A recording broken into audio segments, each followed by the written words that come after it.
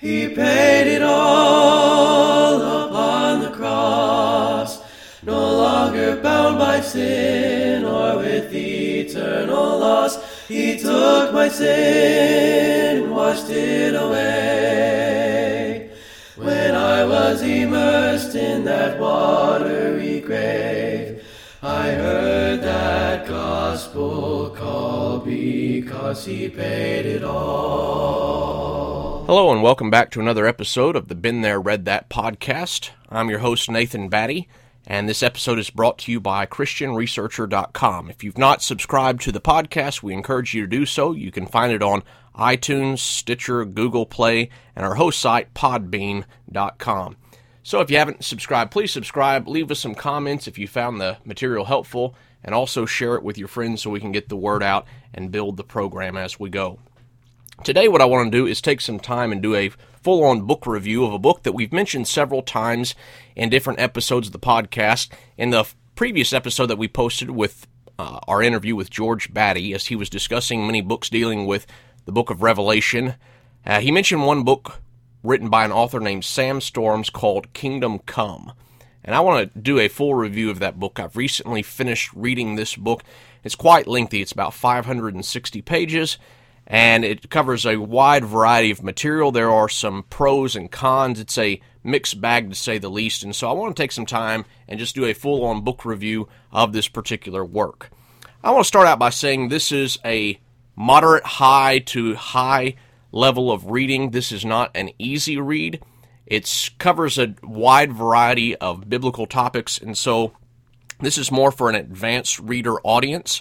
You need to have some background in Bible prophecy, the book of Revelation, premillennialism versus amillennialism versus postmillennialism to really appreciate everything that's going on here.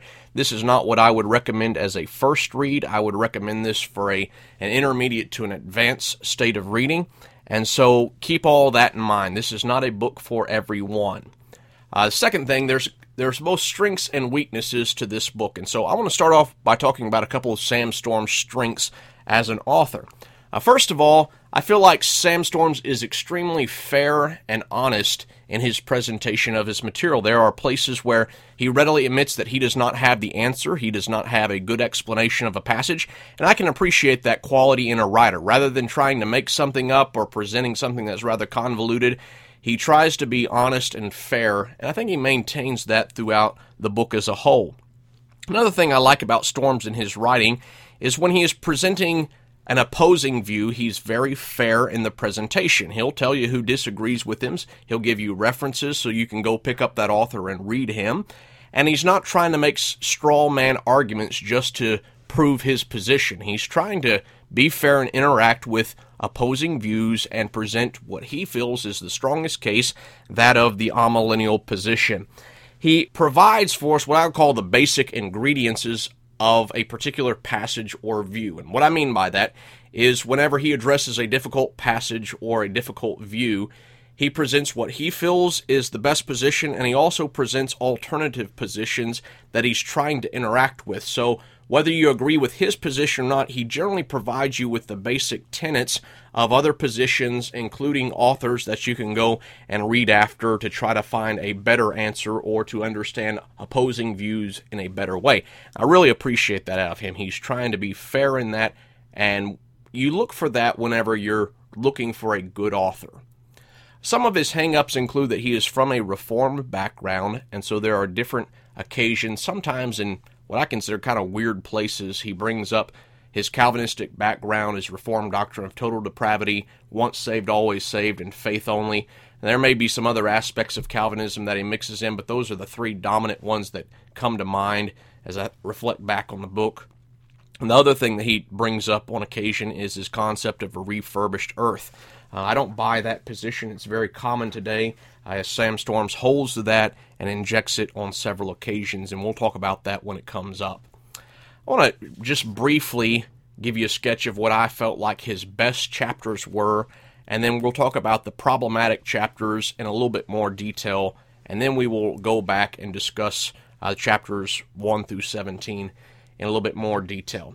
His best chapter, in my opinion, is the concluding chapter. It's just called The Conclusion, and I would recommend that you read that first. I wish I had done that when I read this book. I did not. I was reading it with a group of guys, and we didn't read the conclusion until the very end.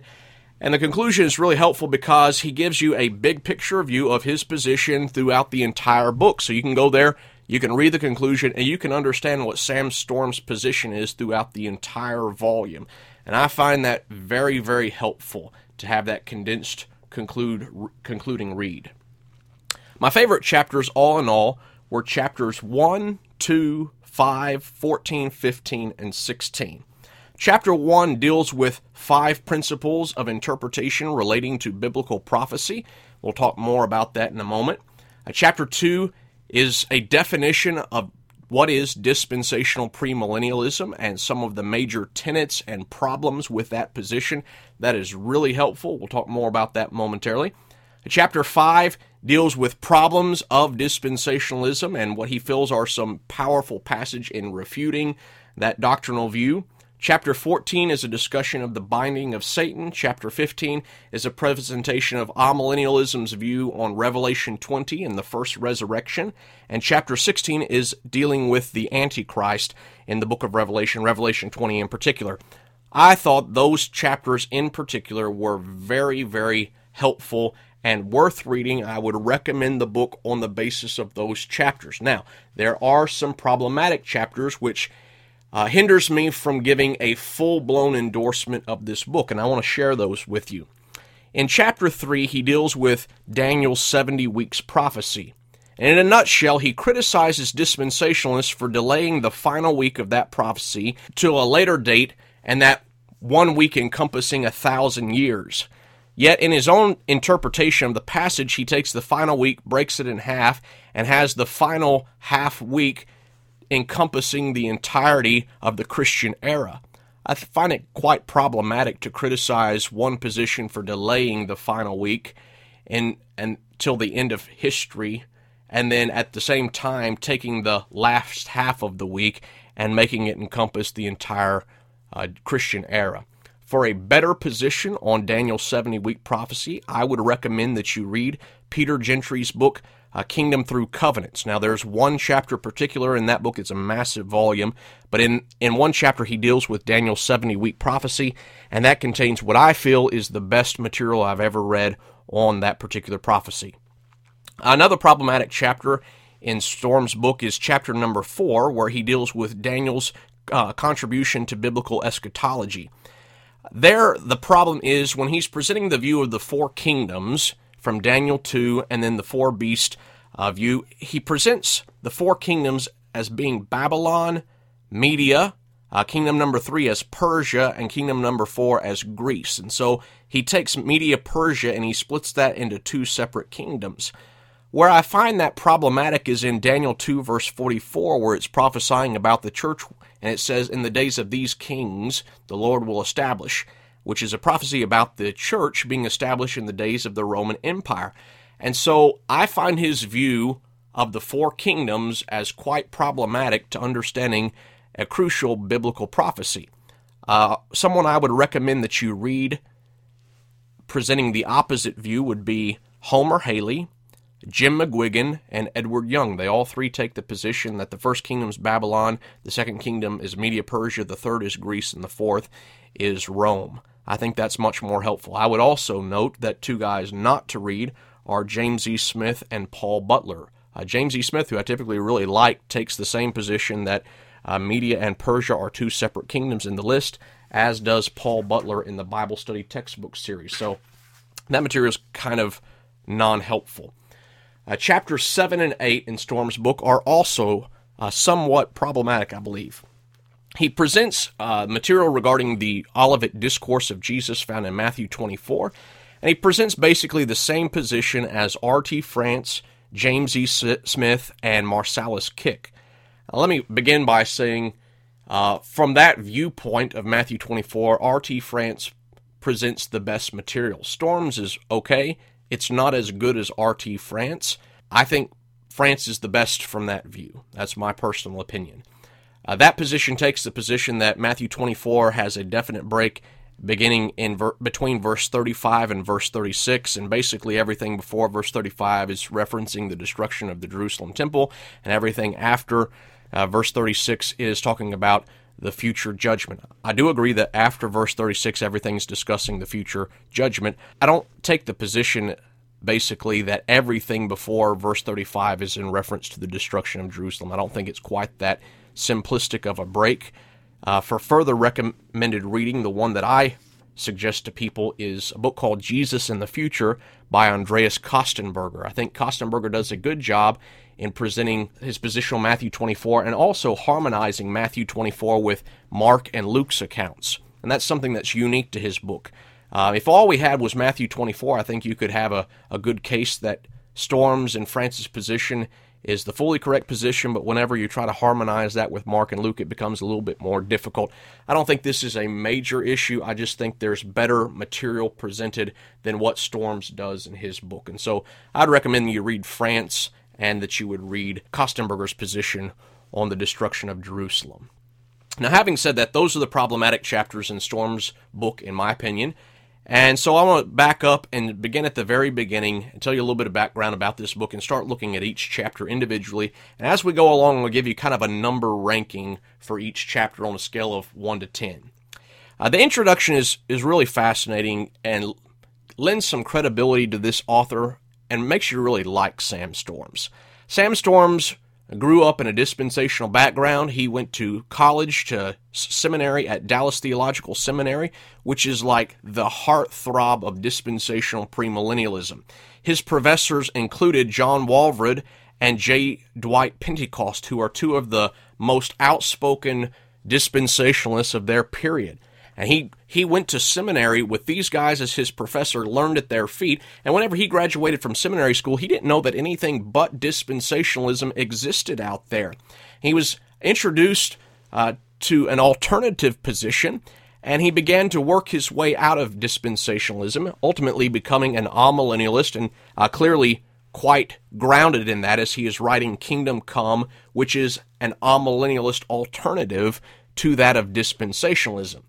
He notes in the introduction that there was one book in particular that had a major impact on changing his view, and that book was The Presence of the Future.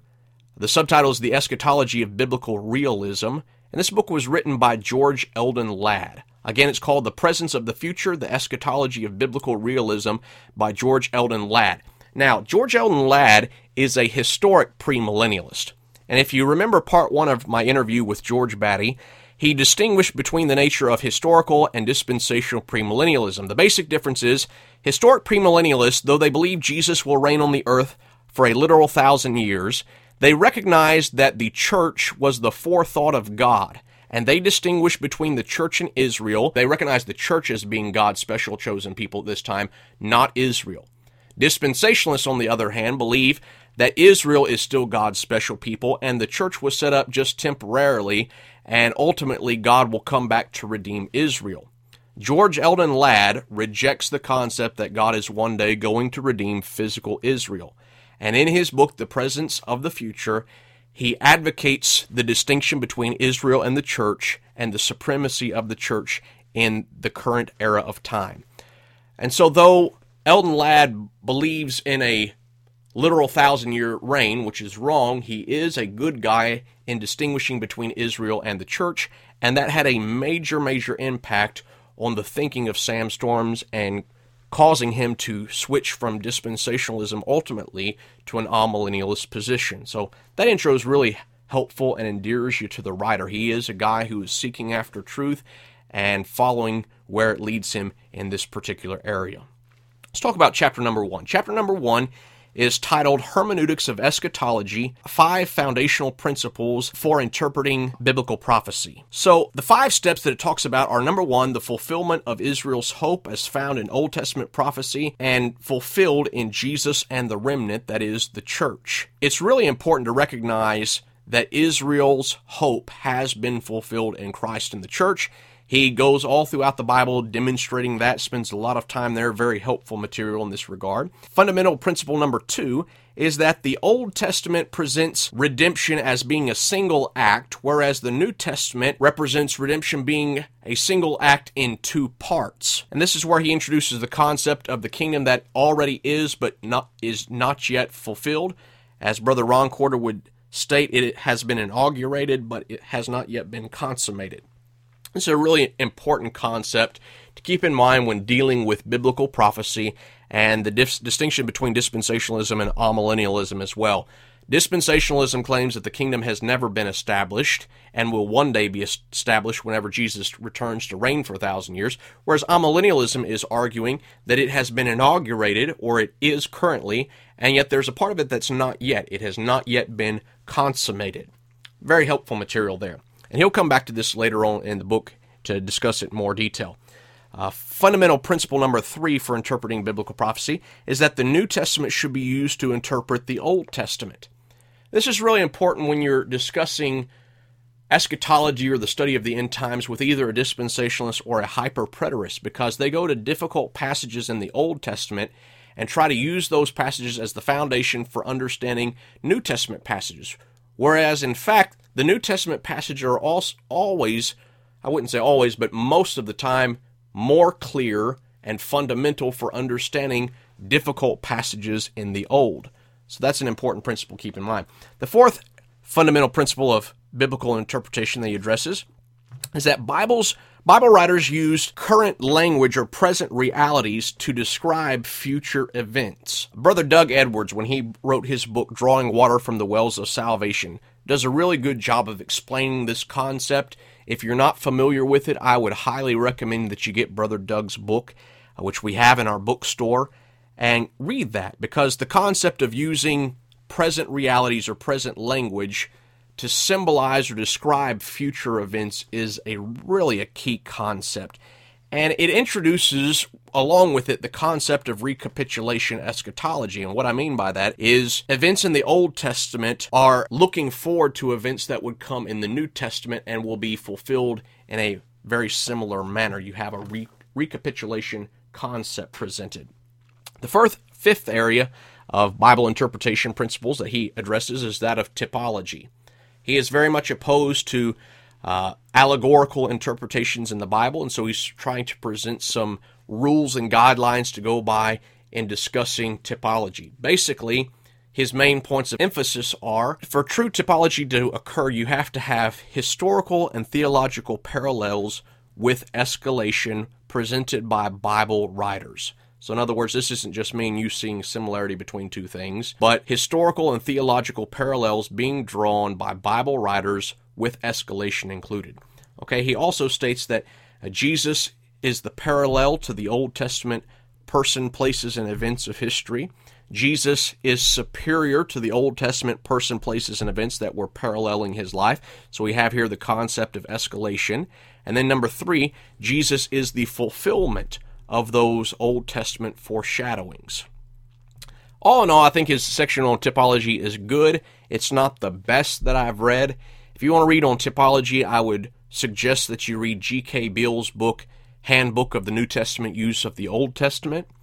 Again, that is G.K. Beale's book, Handbook of the New Testament Use of the Old Testament. This was his hermeneutic that he gave out to the writers who compiled the large commentary under the title of the New Testament's Use of the Old Testament.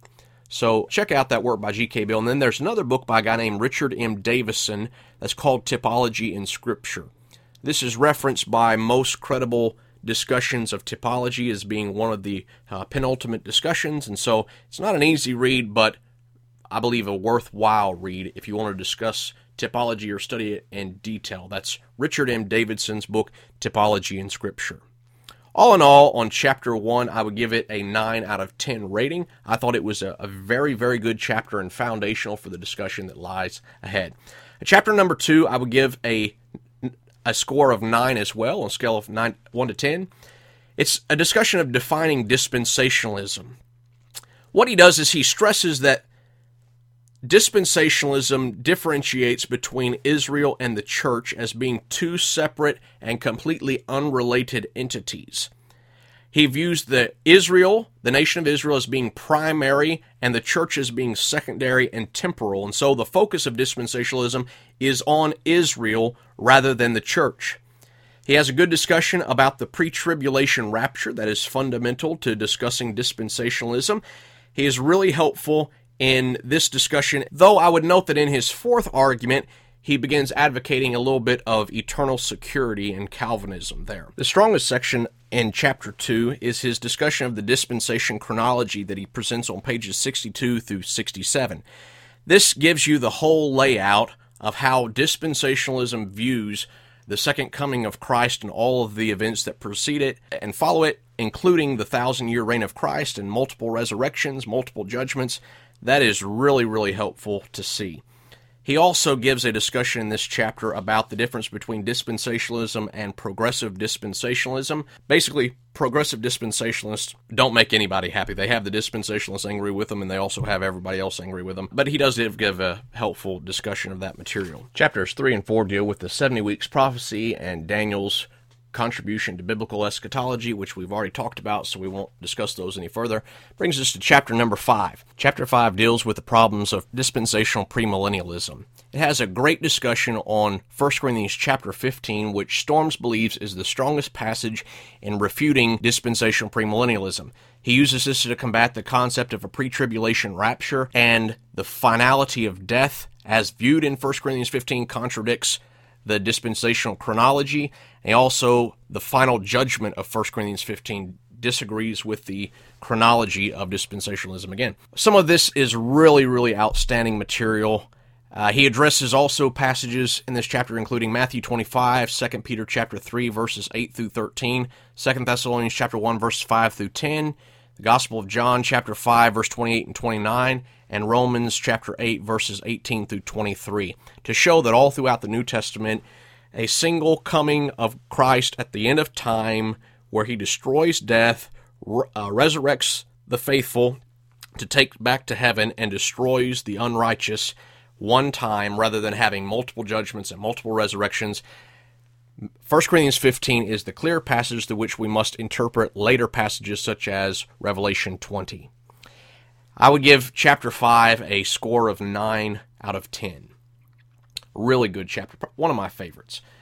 Chapter number 6 deals with the concept of replacement theology, which is an argument set forth by dispensational premillennialists. They claim that what amillennialists are doing is they have switched the promises that God made to Israel to the church, and that's not exactly what happens. In the Old Testament, there was a remnant within Israel who was promised the blessings, and the remnant becomes the church in the New Testament. So there is harmony between the Old Testament and the New Testament when you understand the concept of the remnant. We do not believe in replacement theology. When you hear the concept of replacement theology, you're hearing it from a dispensationalist who is arguing against an amillennialist or a postmillennialist. I'll give chapter 6 a score of a 7 out of 10.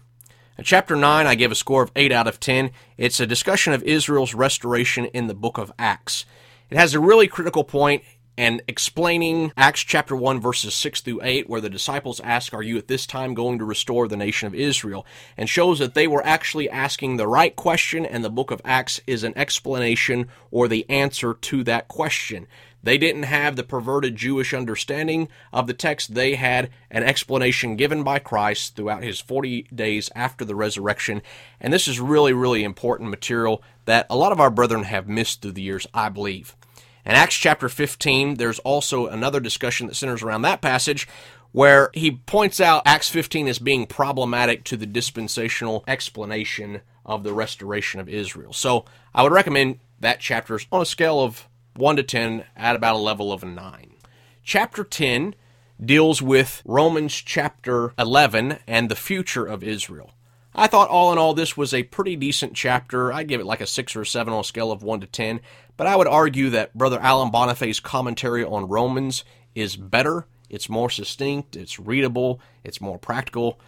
I just get Alan Bonifay's commentary and read it, though I think Storms was okay. In chapter 11, we have a discussion of the kingdom of God and the inaugurated but not yet consummated concept, that now but not yet issue. This is a bit of a mixed bag, and for that reason I give chapter 11 a score of 5 on a scale of 1 to 10 because it is problematic. Generally speaking, the concept that he sets forth is true. The kingdom is now here but not yet consummated. However, there's some problems in this chapter. He argues, number one, that the land promise was never really fulfilled in the Old Testament, and it will be fulfilled one day in the new heavens and the new earth. I believe there's passages in Joshua and Chronicles both that contradict that position. I did not find it convincing at all. The second problem was he believes in a refurbished earth, and that is brought forward in this chapter. And then the third problem is found in the final judgment section, where he sets forth his predestination and his once saved, always saved Calvinistic background. I found that very problematic, pages 352 through 354, and again, this makes it very much a mixed bag. However, I want to say this. He had a really, really good section on a discussion of hell and eternal punishment. He defeats totally the annihilationist position, even conditional annihilationism. And he gives some references from D.A. Carson's book, The Gagging of God. Now, I haven't read The Gagging of God. I have it on my shelf. I've been wanting to read it. The references that he gives out of here really make me want to go back and read Carson on that, because there are some excellent material set forth in a refutation of conditional annihilationism and full-blown annihilationism. So, mixed bag. There are some good points, but chapter 11 is problematic. Chapter 12 presents the postmillennial view. On page 376, he has a really helpful list of all the postmillennial authors through history, and postmillennialism through the 17, 18, and early 1900s was extremely popular, and you look at that list and there are tons of guys that we know and have read after and quoted after through the years that took a postmillennial position. This was Alexander Campbell's position. If you want to hear more about the postmillennial position, again, I would refer you back to the interview that I had with George Batty, part 1 of that interview. He points out that the Achilles heel, in his view, of the postmillennial position is their optimistic view about the future of the church. They believe that the church is going to increase and grow and grow and grow until the majority of the world is converted to Christ, and then the Lord will return to take his church back to heaven, whereas the amillennialist position presents a pessimistic view of the future of the church. In other words, things are going to get worse and worse until God says finally he's had enough and he comes back and ends time and ransoms his faithful church back to heaven. So the optimism of postmillennialism is in direct conflict with the pessimism of amillennialism, and I believe with Storms that the Bible supports more of a pessimistic outlook. I want to say this about his presentation of postmillennialism. He is extremely fair. In fact, he states on several occasions that he would like to believe the position. He's just not convinced yet. And I feel like he was overly nice. He went above and beyond to be nice to postmillennialists. I don't know if that's because he's trying to win them over to his position, so he wants to be fair to them, or that in opposition to dispensationalism, he views dispensationalism as very problematic, as being heretical in nature. And though he disagrees with postmillennialism, ultimately he doesn't view it as being near as problematic, and he doesn't view it as being heretical, so he can be favorable towards them. On a scale of 1 to 10, I give chapter 12 a 7. And chapter 13 is a discussion of the chronology of the seals, the trumpets, and the bowls of judgment in the book of Revelation. I would give this chapter a score of 8 on a scale of 1 to 10. I think it has some really, really helpful stuff. It stresses the parallels that exist in the language and the symbolism of the seals, the trumpets, and the bowls.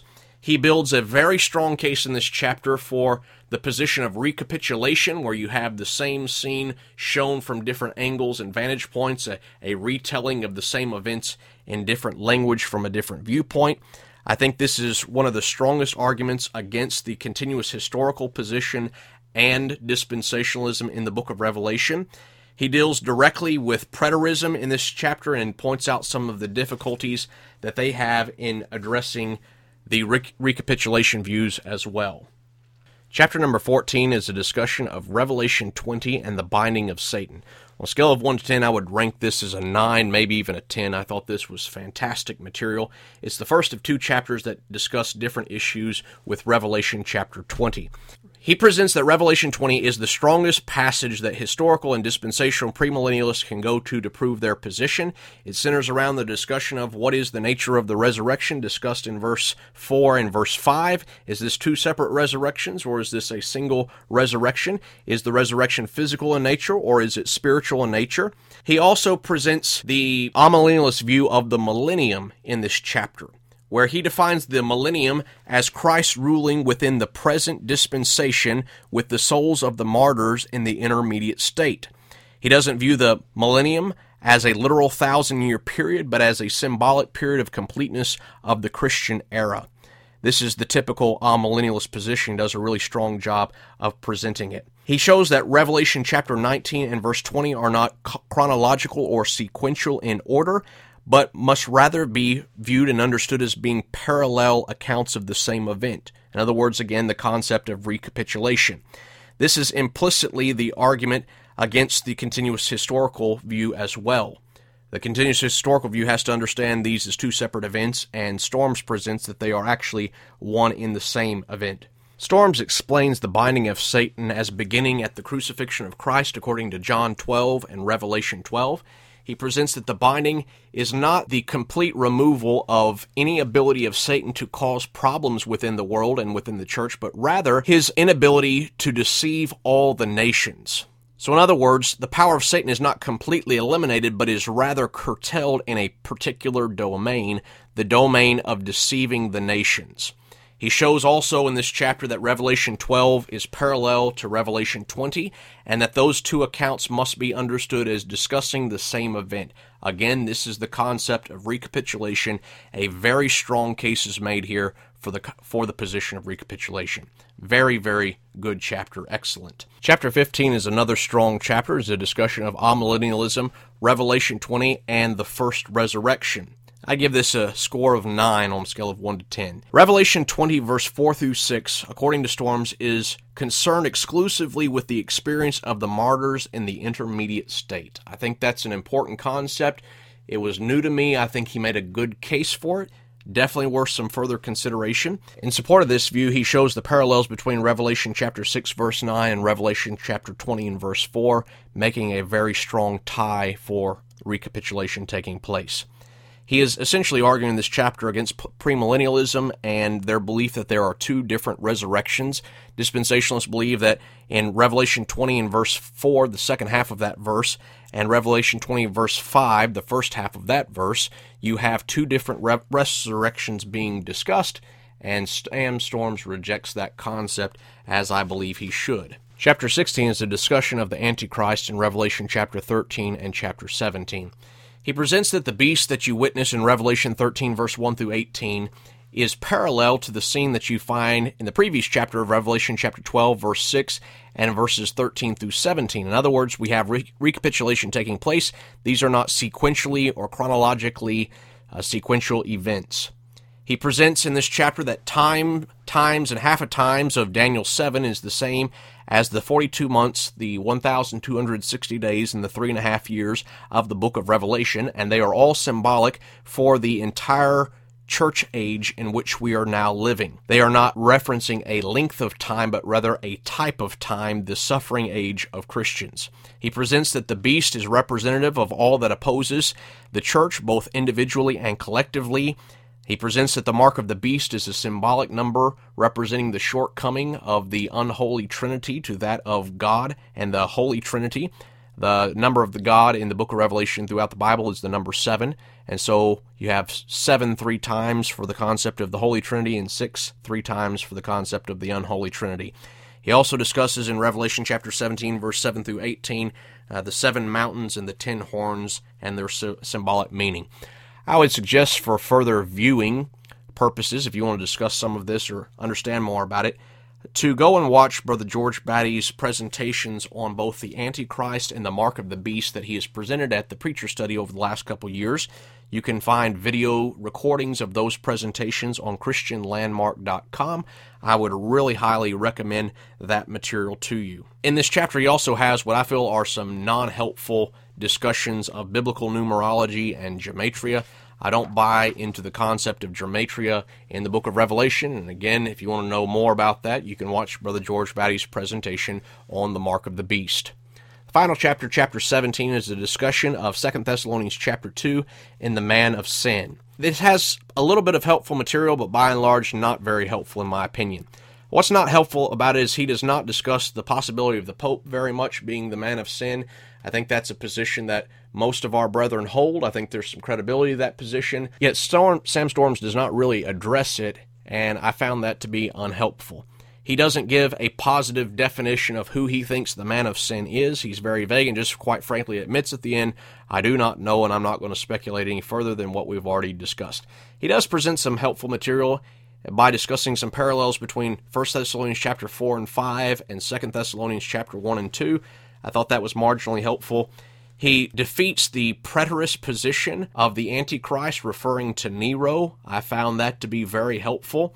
He also defeats the premillennialist interpretation of 2 Thessalonians chapter 1 and 2.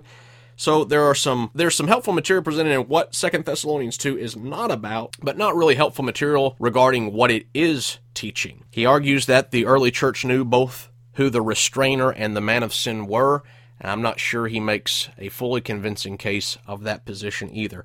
Ultimately, I didn't find this chapter very helpful. I would give it a score of a 5 or maybe a 6 on a scale of 1 to 10. That's all the chapters that are covered. Again, by and large, I thought it was a helpful read. It definitely has some shortcomings. It's a little bit of a mixed bag in areas, but the 6 chapters that we mentioned at the beginning, chapter 1, chapter 2, chapter 5, chapter 14, 15, and 16, are very good and make it worth purchasing the book, even if you're not going to read the entire book. And again, I would say that recommendation is conditional on that it's a high-level read and is a lot of work to get through. One thing that I found interesting as I was reading the book was that there is a video recording in which Sam Storms participates in a kind of 3-way debate. The video can be found on YouTube. It's called An Evening of Eschatology, and is a discussion of the differences between premillennialism, amillennialism, and postmillennialism. It's really interesting to see Sam Storms live interacting with both premillennialism and postmillennialism and defending his amillennialist position. I thought he did an outstanding job, and that video really helped clarify and solidify some things in my mind regarding the difficulties of his position. So I encourage you to look that up, and if you find that interesting and helpful, you might check out his book. Thanks for listening today. This is a long episode as we did a long review of his book, but really we only touched the surfaces. I hope you found it helpful, and in the future we will plan on doing more reviews along these lines. If you have a book that you would like to hear reviewed, you're welcome to contact me and ask me to review it. If I have the book, I will consider it. If I don't have the book, I'll make a decision on whether I will or not, and then you'll have to send me the book for me to read and to offer a review, and I'll try to offer a fair and unbiased review as I have done with this book of Sam Storms.